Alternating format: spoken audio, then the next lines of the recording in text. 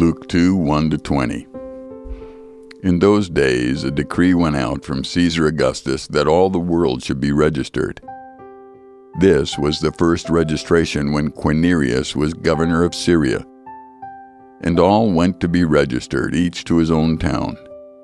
And Joseph also went up from Galilee, from the town of Nazareth, to Judea, to the city of David, which is called Bethlehem, because he was the house and the lineage of David, to be registered with Mary his betrothed, who was with child.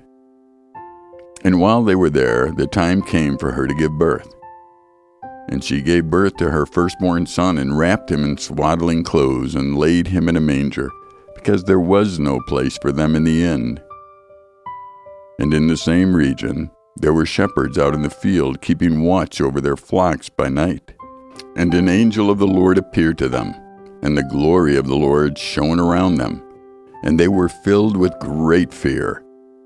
And the angel said to them, "Fear not, for behold, I bring you good news of great joy that will be for all the people. For unto you is born this day in the city of David a Savior, who is Christ the Lord. And this will be a sign for you. You will find the baby wrapped in swaddling clothes, lying in a manger." And suddenly there was with the angels a multitude of heavenly hosts, praising God and saying, "Glory to God in the highest, and on earth peace among those whom he is pleased." When the angels went away from them to heaven, the shepherds said to one another, "Let us go over to Bethlehem and see this thing that has happened, which the Lord has made known to us." And they went with haste and found Mary and Joseph and the baby lying in a manger. And when they saw it, they made known the saying that had been told them concerning this child. And all who heard it wondered at what the shepherds told them.